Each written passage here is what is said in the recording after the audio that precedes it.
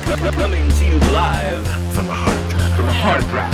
Yeah, internet magic with a K. Disciples of conjecture, rejoice and settle in for another gripping episode of Fruitless Pursuits.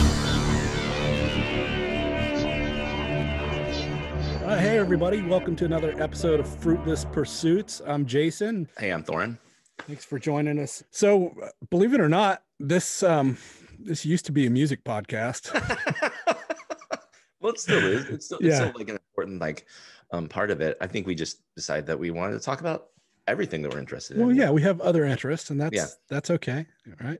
But music is a big part of it, and it's something that you and I have always kind of had we don't necessarily listen to the same kind of music or enjoy the same things always, right? But we both, I think, recognize authenticity. I think that's for good. lack of a better descriptor. I think that's a good one. Regardless of genre, that's always my measuring stick. Is like, is this put on or is this like authentic? Do you know what I mean? I do know what you mean. That's an interesting kind of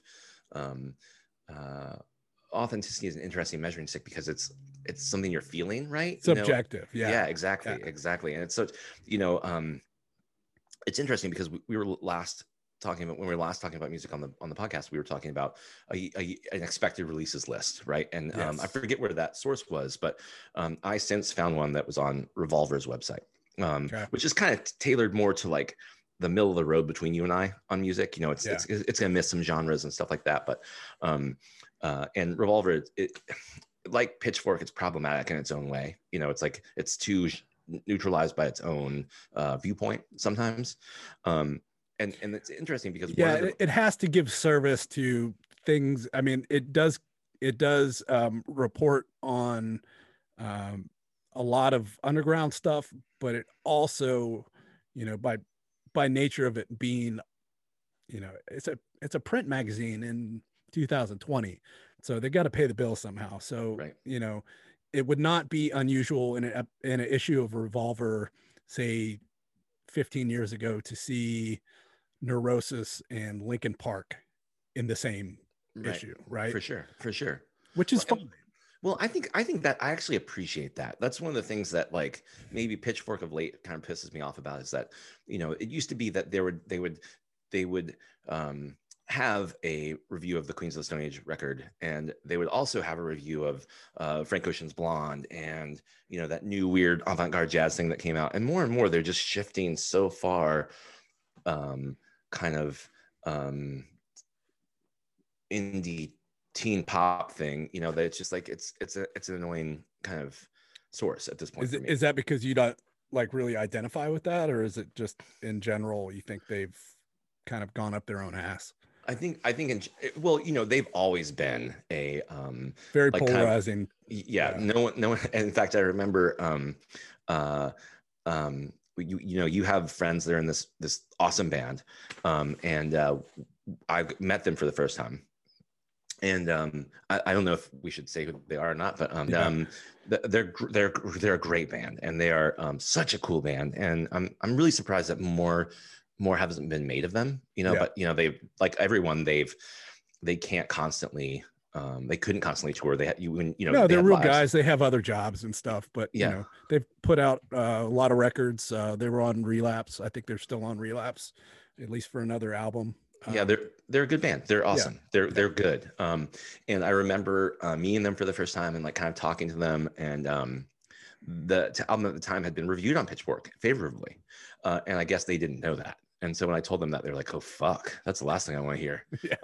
And so I was reminded at the time. See, I forget that stuff, but you definitely, who your critics are and who are choosing to criticize you, right? Definitely says stuff about you. But at the time, they had people in the organization that were interested in metal and rock and stuff like that, and they're just. I think it's probably more a show as to who's in the room now than anything else. So, I mean, writers graduate on to other ventures and other publications and things like that. So Sure. yeah, And things like and Revolver's no different, right? yeah, no, things like Revolver and Pitchfork, especially because they're maybe Revolver less because it has a print thing format, but Pitchfork has almost always been online, Right. and they're probably highly dependent on Clicks. intern labor, young people. They're just moving through, like they just got out of college with a writing degree and they're interested in music and they're on their way to something else, you know. Right. And Revolver maybe is less that, but Yeah. because of that probably shows what you see, you know what I mean, and who the demo is. Right. And so that's kind of to put a button on it, Revolver is a hard rock and metal magazine that does tend to lean a little more mainstream, maybe. well, I actually think they do a really good job of, and that's what I was going to say about your comment there before, is that I think that it's cool that they're just basically like a rock heavy metal, you know, kind of, that's their umbrella that they're operating under. That like you were saying, I mean, I'm no fan of Linkin Park. I never have been, but that they would have that alongside, Gojira or stuff like that. And I think that's true Right. to this too, this list, is that I think that's a testament actually. Sure. And it shows like less of pretension, because it's interesting on this anticipated albums of 2021, and you mentioned authenticity, and one of the first ones is Ghost. And so I was like, I've always had, so that as a band have always been problematic for me. Yeah. And I just never could like get into it. And I have friends that like them a lot.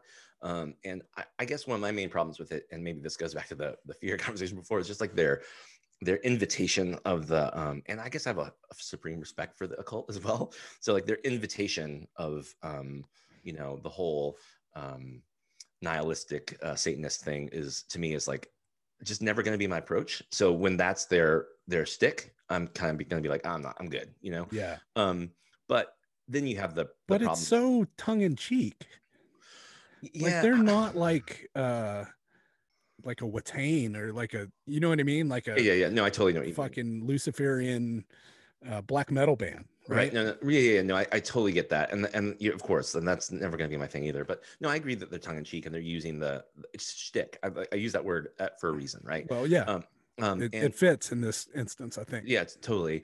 And I think when you mentioned authenticity, to me, like they're a band that like they've like never had that. And I mean, I guess I follow enough through social media like metal tangent stuff, because when the guy who's like the head of it or whatever, finally Tobias Forge, I think is his name. Right. When he was revealed without makeup for the first time. Yes. It was like, this huge deal. And then you have all the stuff with them where you have the, lawsuits, right? The founding members who just get called the ghouls, who are, really, writing a bunch of this music, getting paid nothing. Right. And this Tobias guy being the dude, right? Yes. Nothing new to music at all. That there'd be a front man who is a front person who is completely an egomaniac. But I just think that it's, hard for me to like look at them and like think that's authentic, and I get that's not the thing, but it just doesn't interest me if it's not, Yeah. I thought that first album was kind of fun, and it's like, with all the satanic window dressing, mm-hmm. and then you get, sonically what they sound like. It's a really big disconnect. And it's interesting because for me with Revolver, and we talked about this a little bit before, was that there's always bands on these lists that I'm like, I just need to find an entry point. I bet I would like them. And then there's bands I'm like, I know, like Tomahawk is on this list. And so to me, that's a huge yes, please. Just the composition of the band, it gets John called. Stanier is my favorite drummer ever. Oh, he's so amazing. I mean, he really is. Like the way he looks when he plays is cool. You know what I mean? It's like his arm just swivels at the elbow, and he's taking these big hard swings, and he's perfect. His timing is so perfect. But to come from, for his like, and I don't think it was actually his first band, but for the band that we know of from first to be Helmet, is of course he's got perfect. Well, they were so much about timing and those stops and starts, and and that snare drum sound, right? Yeah, and seeing them live and having that like, whoa, they're really pulling this off in an amazing way. Mechanical. Right. Totally. And I don't mean that in a bad way. I mean, like, no, you're exactly right. Yeah, and John Stainer is he's one of those drummers. He's like John Theodore, where he's like, when you look at the bands he's played in or plays in, his staple, you go like, they're so versatile. They're so different. Like if you compare Battles to Tomahawk, you have two completely different bands, but you can hear that it's the same drummer, but he's doing different things. And when you talk about the way he plays, when he plays with Battles, he has the cymbal that's way up high, and he's like he's playing all tight, and then it's just like and that's a really cool affect. But no, I mean, that whole supergroup thing is tired, but it seldom works out. Yeah, but man, that first Tomahawk record was so good. So good. And the way they were able to kind of manifest it live too was really cool. Yeah, we went and saw them when we were younger men. Yes, that we absolutely did. When we could go to a bar that was 3 hours away, drink, and then drive home. Right.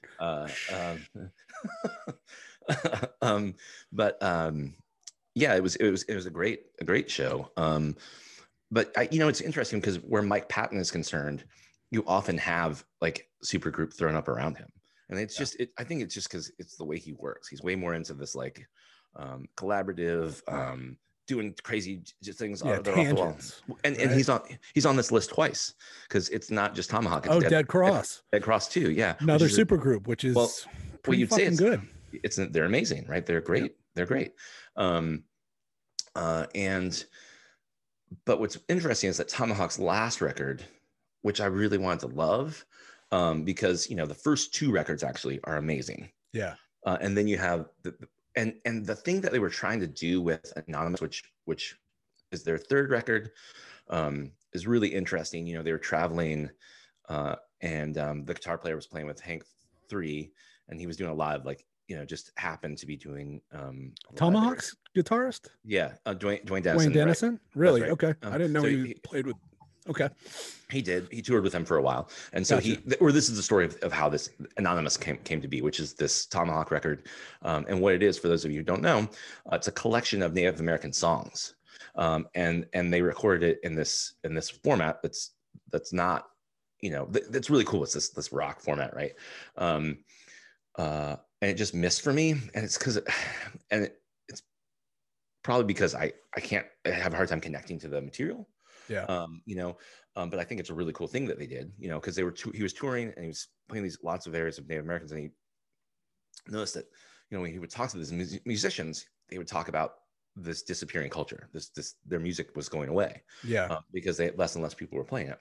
And so he kind of thought it would be cool to try, let's make it cool, let's do something cool with it. And really interesting idea, but it just fell flat for me. And then there was such a hiatus that for their most recent record, Oddfellows, there were a couple songs that I really liked, but as a record, it wasn't coherent for me. So I'm hopeful that we'll see something different from them this time. That this time we'll see a Tomahawk record that's kind of more in line with the first self-titled. Yeah, and you know what, or Mit Gas 2, I think is a phenomenal record. And frankly, I don't need them to try to go reproduce those records. I just need them to approach it with that same kind of vigor, or whatever was there. Yeah, I mean, it would be rad to hear another banger like God Hates a Coward and some of the other tracks on that first record that are just like, I mean, I listened to them today and they still kind of make the hair on my arm stand up, Agreed. And for me, the thing that you have with Mit Gas is more of the introduction of like those, it's a more polished record. There's more flourishes of like electronic and stuff like that. But just phenomenal. And with that too, Dead Cross, I mean, I'm not gonna be upset by that record. And it's funny because this goes to the thing that you were talking about with Revolver.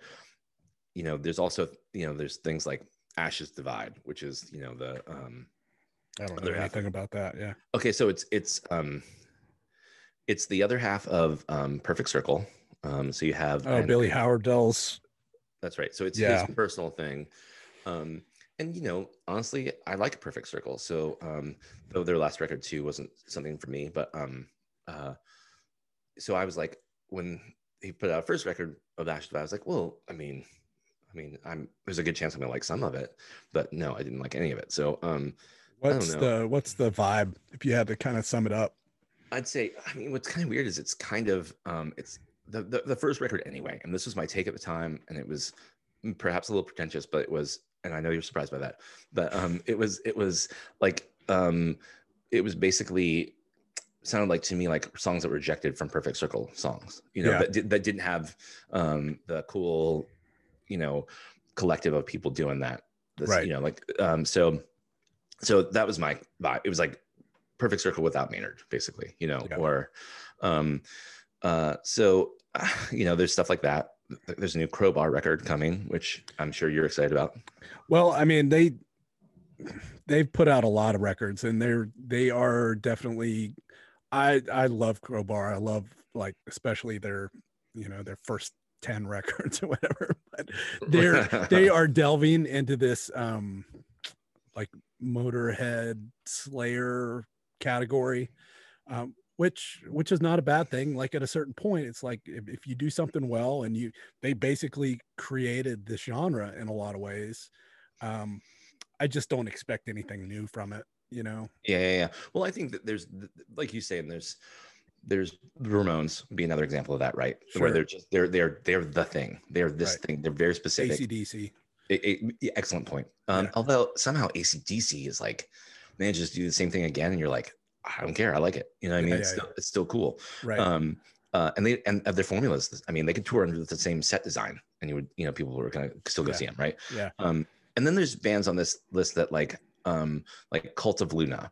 It's another band that like I've like always heard mentioned peripherally. Yes. And there's they have a guest appearance from Mark Lanigan on this record. Oh, no shit. Yeah, that's interesting. So it totally. And so they're a band that I've heard about and always wanted to like find an entry point for. Yes. And so maybe this Mark Lanigan song will be that for me. I can't say, but go ahead.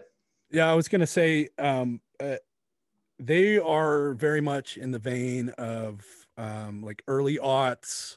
I don't know what they're doing now, so let's just kind of put a grain of salt with this. But they are from that same grouping of bands that were doing like the throwaway terminology of the day was Neurisis, right? Mm-hmm. Referencing Neurosis and Aaron Turner's band ISIS, they unfortunately named. There's a whole story about them having to take down their Facebook page at a certain point when during the Arab Spring, and when that stuff started happening. Unfortunately, they're I'm going to tangent for a minute, so bear with me. No, they're one of these bands that they mined out their territory, and they very astutely realized that there wasn't anywhere else to go with the sound that they had essentially created. Right. And so they just stopped, and they all went on and did different stuff. And it was like, now they have this legacy of albums that, man, it's hard to find a bad record in their catalog.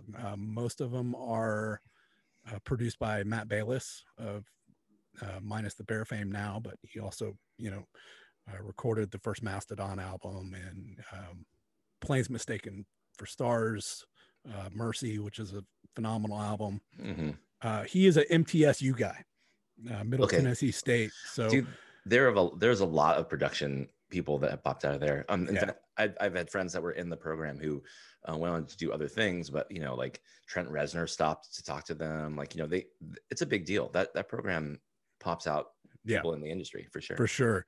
So Cult of Luna is in that same vein of like atmospheric, dynamic switching between kind of ethereal shoegaze elements and crushing down-tuned guitars with hardcore vocals, for lack of a better descriptor. For sure. I would say I want to say it's probably 2002 or 3. I don't quote me on that, but their kind of breakthrough album is called Salvation. And if that's something you want to check out, that's probably a good place to start. Cool. Yeah, I'll give it a shot. I mean, You know, it's interesting too, because there's like, you know, Daughters is on this, which there's, you know, very interesting. That's one of the bands that we missed when we went to go see Dillinger Escape Plan on their Miss Machine tour. Oh, that's a funny story, actually. So one of my favorite bars in New Orleans, which doesn't exist anymore, actually, which is really strange. It's a Chinese restaurant now. But next time we go back to New Orleans, we should go. Yeah, just go sit in there and like. I ran into that old bartender. He was carding at One Eye Jack's one time. Oh, see, I've a couple of times. He still had Liberty Spikes. You know what? You know where he's? I saw that dude again. He's in that that terrible Terminator movie with the girl from Game of Thrones. No, he's not. He is. He's in the opening scene where the punk rockers discover Naked Arnold. He's one of those dudes. Oh, that's so funny. Yeah, go back and you would cast him. You would cast him as that too. You'd be like, absolutely. Oh, you're that's okay. Okay. So, right, sorry. But before we get to, because we could keep doing this, punk rockers that we've seen in commercials. So it's called the Lounge Lizard, and it was like a lot of bars in New Orleans. It's open all like 24 hours a day. Yes. And 23. Does it close for 1 hour? They have to close for an hour to change out the banks and stuff. But okay. So it had 2 happy hours, like 5 to 6 p.m. and 5 to 6 a.m. And it's a goal I can no longer succeed at, but it would be my goal to be there for both of them. And I could no longer succeed at this goal, but for a while I was doing it pretty solid. And so it was our favorite bar, and we were in town to interview Dillinger Escape Plan. And they were playing with a lineup of amazing bands. Yeah, they were playing with Planes Mistaken for Stars before I was into them, right? Which I still kick myself for not seeing, but yeah, no, I do as well. It's like that's a band that I discovered later too, and was like, oh, I went to a show and should have seen them and didn't. Yeah, we went to the casino. We have. This is so good. I'm sorry, I'm stepping on your story. No. You're right. I mean, it's just we find ourselves in like, I mean, I think the term that would have been used in our day was K-hole. We just find ourselves in these we just fall into these pits in New Orleans of like our own debauchery. You know, like we're just having a good time and time disappears, and the next thing we know, it's like 4 a.m. and we're walking out of a bar and the sun's coming up. Yeah. Well, I think in that particular instance, like we had shown up, we were early, we did our interview, we met with Brian, who's the ex-guitarist. I mean, they're all ex now, I guess, but he was one of the original guitarists for Dillinger, and Greg Puciato. Yeah, and he had just he had not been with the band a long time. Right. The new record had just come out. They were touring behind it. That was like full jacked Greg Puciato. You know, I remember him being less than he is now. Like, really? Like when I see him, like, I think I saw something where they were playing like a show, like something. Kill or Be Killed or something. It was on TV. Okay. And it was being broadcast, and it was, I saw him. I was like, dude, that dude is way bigger than I remember him. Like huge, like jacked. But I just don't remember it in that way, but maybe that's just my memory. But we met with him. We met with 2 of them. We did the interview, and then we were like, we had some time to kill. And we had a lot of time to kill. Yeah. And so we missed Daughters and Planes Mistaken for Stars. We went to Harris Casino. If I'm not mistaken, I think you came up pretty big on blackjack. I was on a roll for like 6 years there where I would steadily be coming up on blackjack. Like there's a time where one of our best friends, Joe, picked me up from the Biloxi airport, which I was wary of at the time. Like I was coming to stay with him to make money. Like I was coming to work for him to help him make glass and finish this chandelier project. And I was coming to make money. And when he said, "Oh, I'll have you flying to Biloxi, I'll pick you up there," I was like, "Oh no, he's losing money." Right. And then, but at the time, he was like, "Don't worry, he'll be with me, his son." And I was like, "Oh, cool. No, then we can't." Perfect. So he picks me up from the airport, and who's not in the car? Right? It's not in the car. Played. Yeah. So it's just me and Joe. So he's like, "Hey, we think we should stop at the casino." Anyway, so we're there for like 7 hours. And at some point, I mean, like I said, I came to work for Joe, so I didn't have any money. And so he's like bankrolling the whole thing, and we're down a bunch. And by the end of it, you know, I think we were down like $1,000. And by the end of it, I handed him a wad of like $1,400. I was just like, here's your money back, and then some. And so it was pretty insane. So for a while there, I was like killing on blackjack. But the last time we went to New Orleans was the last time I've been to a casino since that time with Joe. Yeah. And like it was clear that the magic was gone. Yeah, it's not the same touch, or that I have to be more careful. Like I can't have that cavalier thing that I had where I was just like double down on, you know, fucking stupid shit. Yeah, you know, it had bills to pay and all that shit, and you realize that $200 lost on the blackjack table could be lunches or, you know, new backpacks or whatever. Fuck. Yes, I know. So where were we? Okay, so I guess the other, I mean, just, you know, finishing up that list, there are a bunch of bands that like you know, like like Daughters that are just like, wow, awesome, great. No, those are to look forward to. Yep. And then there's Deaf Heaven. Right. But then like Evanescence is on here. Like, yeah.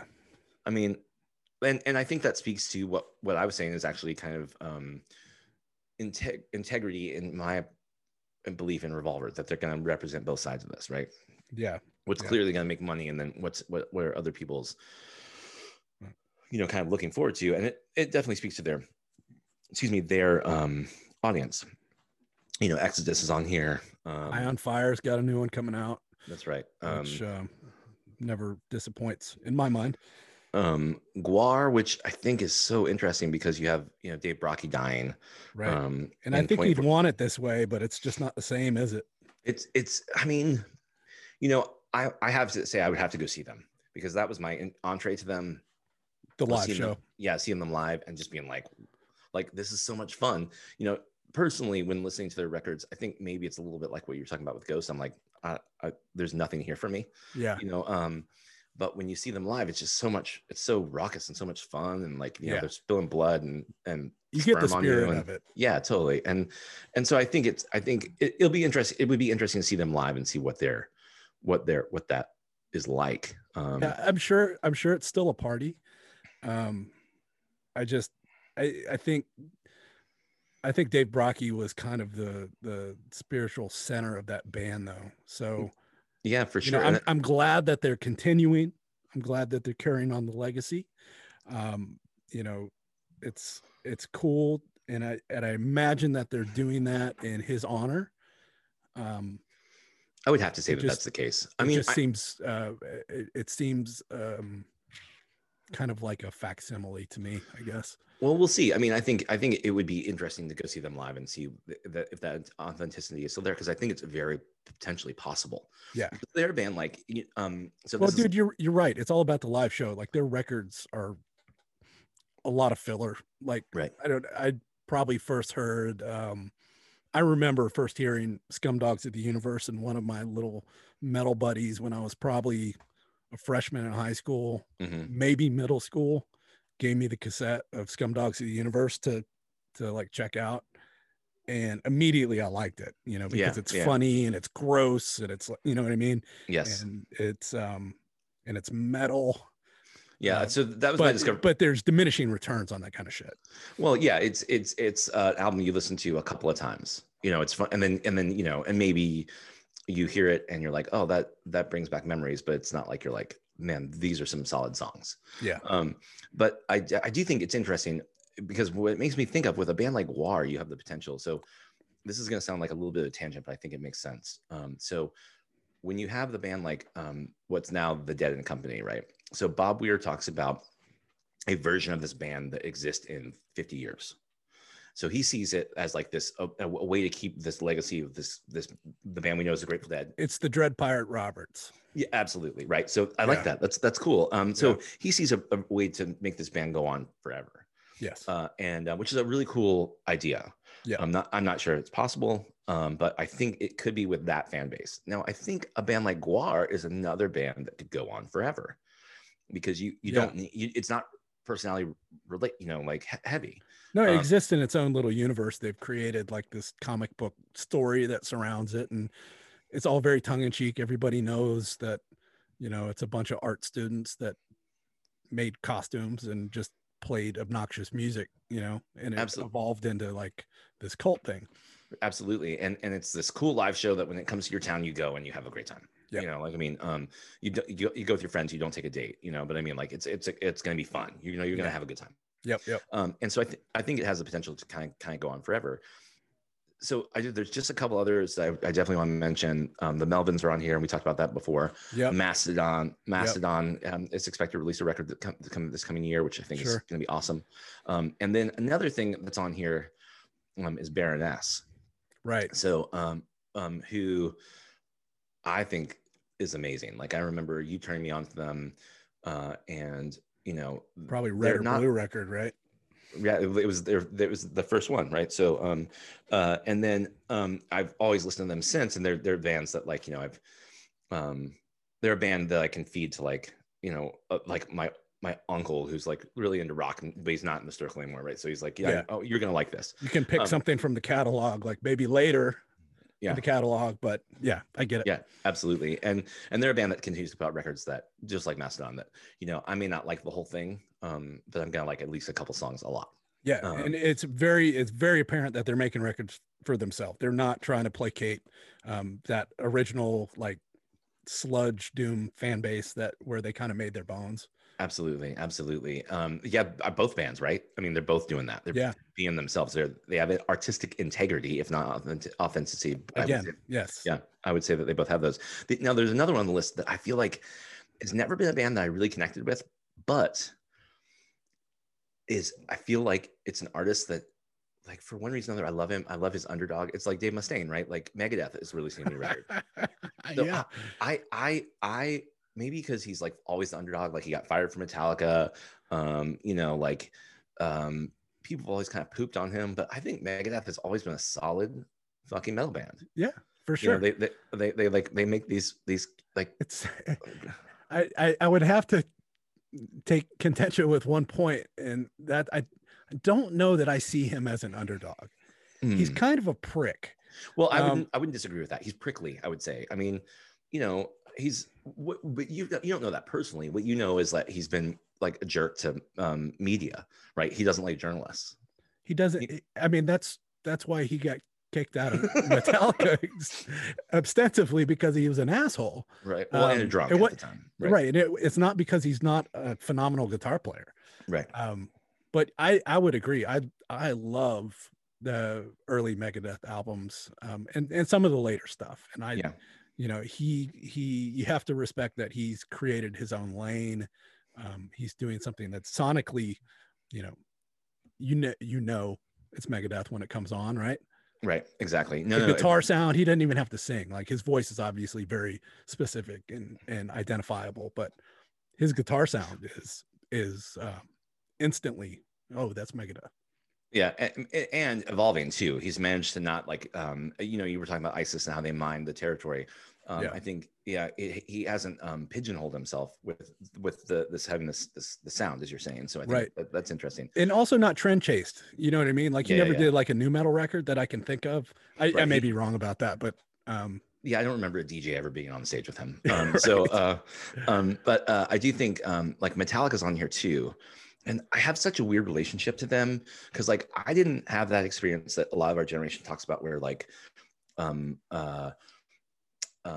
Master Puppets, or, well, I mean, And Justice for All was the one. I mean, I was in 7th grade when One was all over MTV.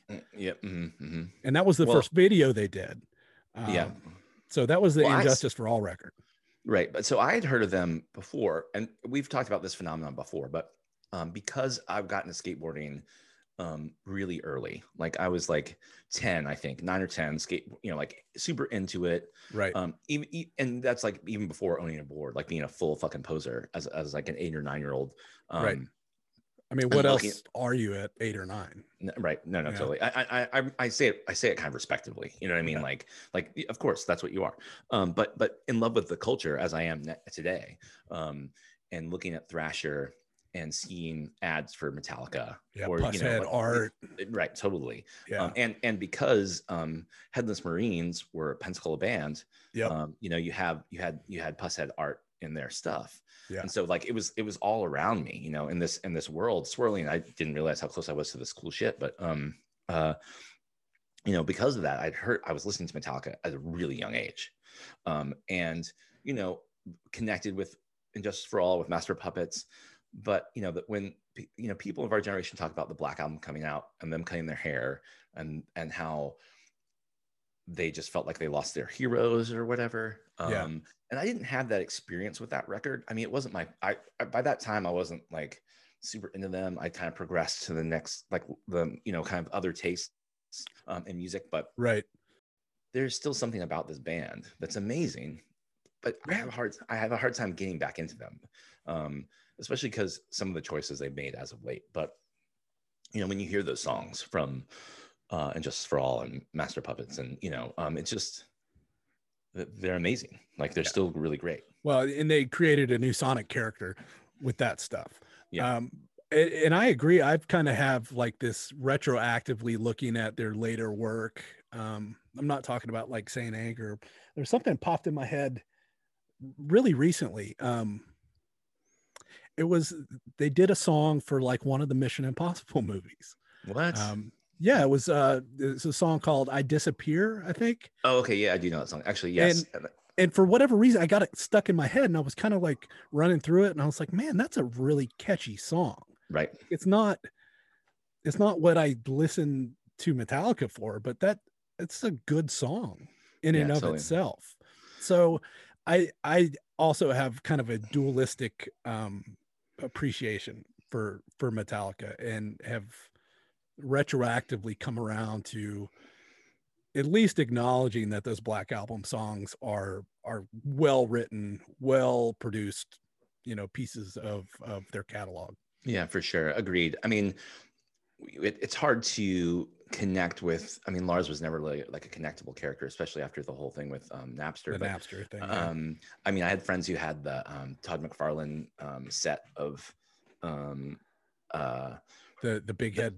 No, not the big head, but the Todd McFarlane. So there's like really realistic versions of the doll, you know. Oh yeah. I remember figures those. of Metallica, and they wouldn't have Lars.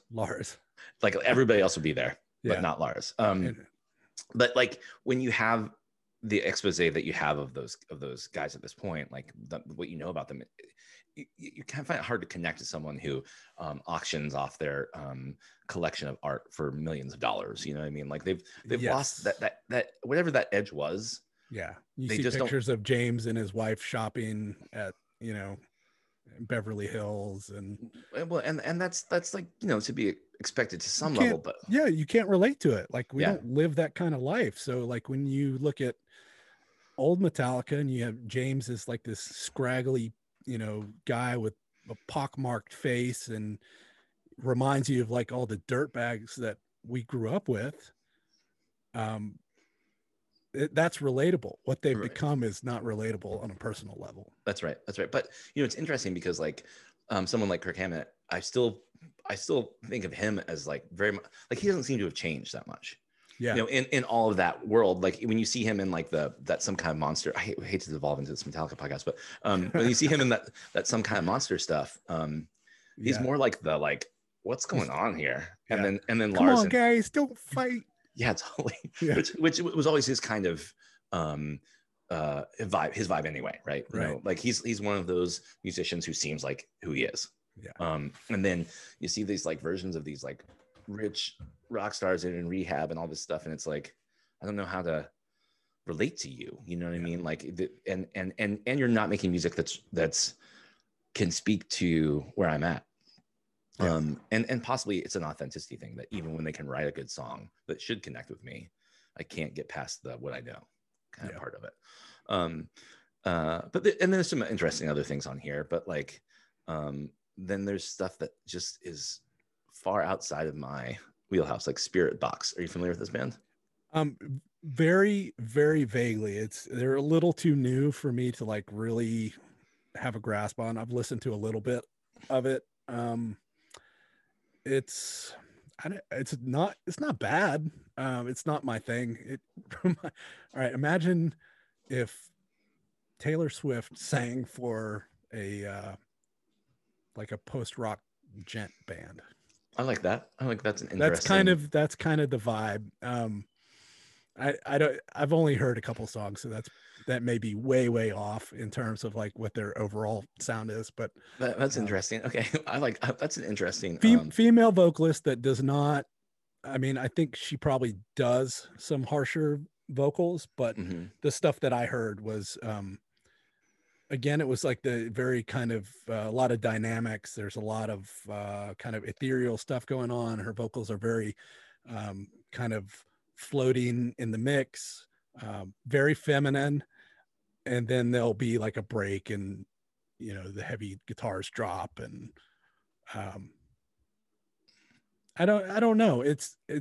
I think if I was maybe a little younger, that might be something that I would be more engaged to go check out. But Well, I think there's a at couple. first blush, I just Yeah, well, I think. people apparently like it because they've been making some waves.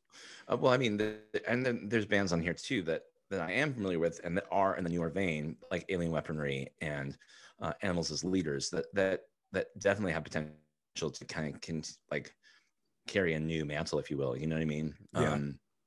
That I think could be really cool. The other thing that's interesting that's on here, and it's a band that we went and saw in Atlanta, is Youth Code. And Youth Code are doing something with King Youssef, who I'm not familiar with. Okay. But nor am I. But so it's a trap metal producer. And I thought Youth Code was a really interesting band, because like you're basically have this electronic, it's a hardcore EDM or EDM hardcore. I think that's well, EDM, I think that's too low. I prefer IDM, which is the funny precursor to EDM. You hear IDM as intelligent dance music, right? Because there'd be some sort of structure to this. They're trying to give it more of a composer float. And EDM, because it just has that emotional moniker, it just becomes this weird thing. But like, I'm sure that at some point, like anything else, the term gets co-opted and it means something else different. Like absolutely, like absolutely, what somebody would call emo is not what I would call emo, right? Right, absolutely. Yeah. I mean, I was Youth Code, I didn't know, but so we went to go see, or I dragged you to go see Health. Yes. In Atlanta. That's true. And you were like, oh, okay, I will go because Youth Code is playing, and you knew of them. Yeah. Not intimately familiar with their music, but they're on Jacob Bannon from Converge's label Death Wish, I believe. So that was kind of my understanding of him. Cool. Yeah. So, and I was like, oh, it's a really interesting mix, because you have, you were just mentioning like, and we mentioned Evanescence.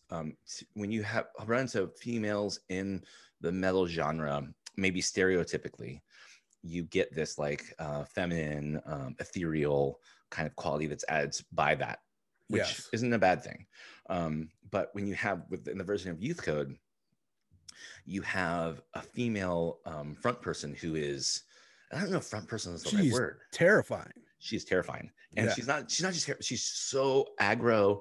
I wonder how she would classify this. This would be a cool question to ask her, but she's very animated, very growling, snarling vocals, definitely emotive, what sometimes feels like anger and sometimes feels like just like raw emotions. Yeah, there's a lot of kind of cathartic expression there. Absolutely. And but just a really cool thing. So I think there's potential for some really interesting stuff to go down within that. Yeah, you seem to kind of be moving in that direction in general, in terms of like your listening patterns now.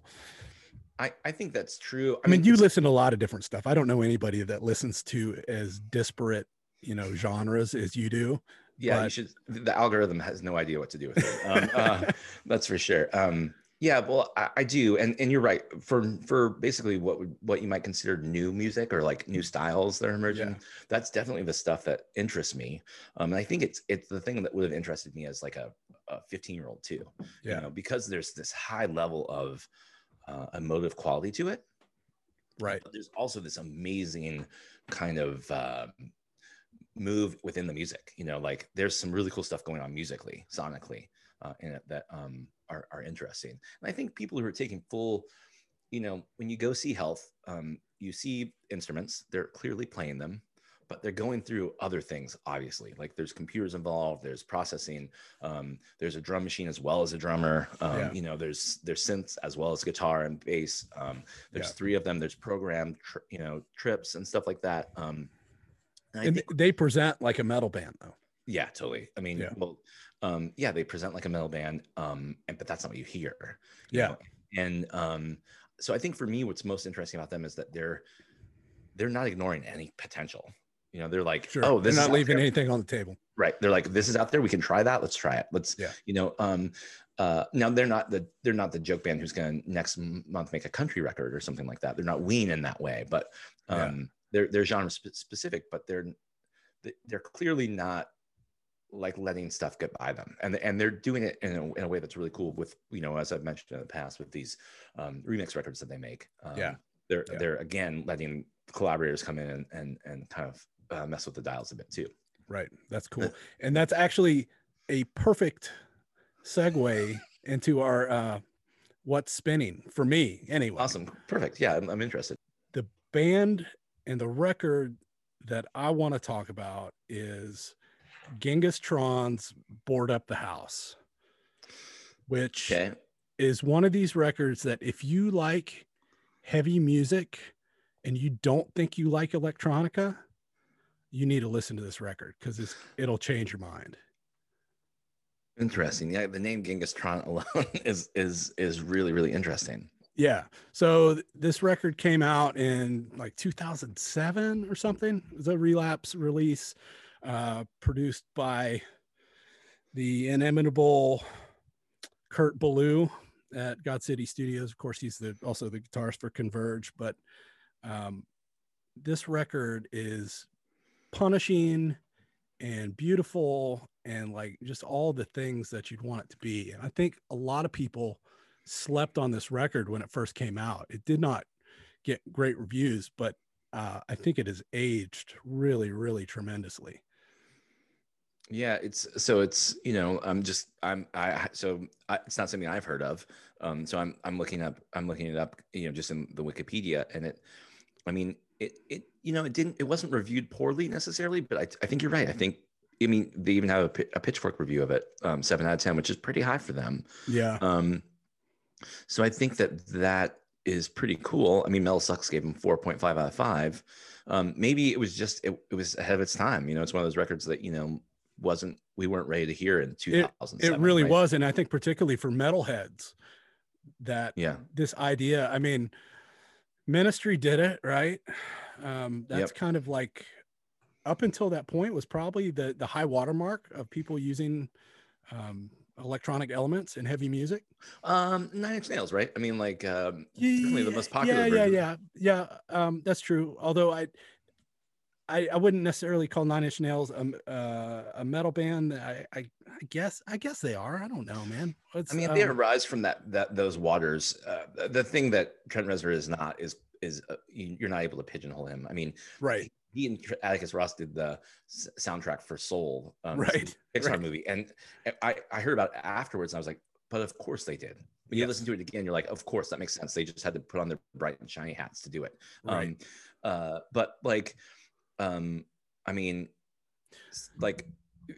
So my point, I guess, is that typically, metalheads are always late to the party. They don't want chocolate in their peanut butter. You know what I mean? That's right.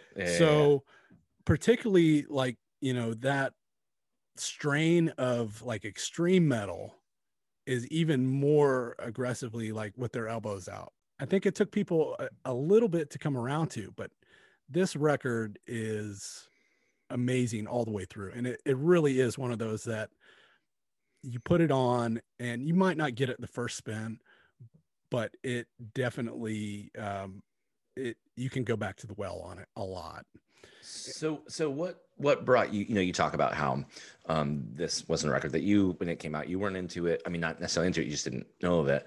What turned you on to it? And then, what was the... I actually was into it when it first came out. Okay. I'm one of those people that follows record labels. Right. Like I think there are certain labels that are still out there. I guess you'd call them large independents, that you kind of know what you're getting in a way. You know that, you know, there's a certain quality there. I think especially in the genre.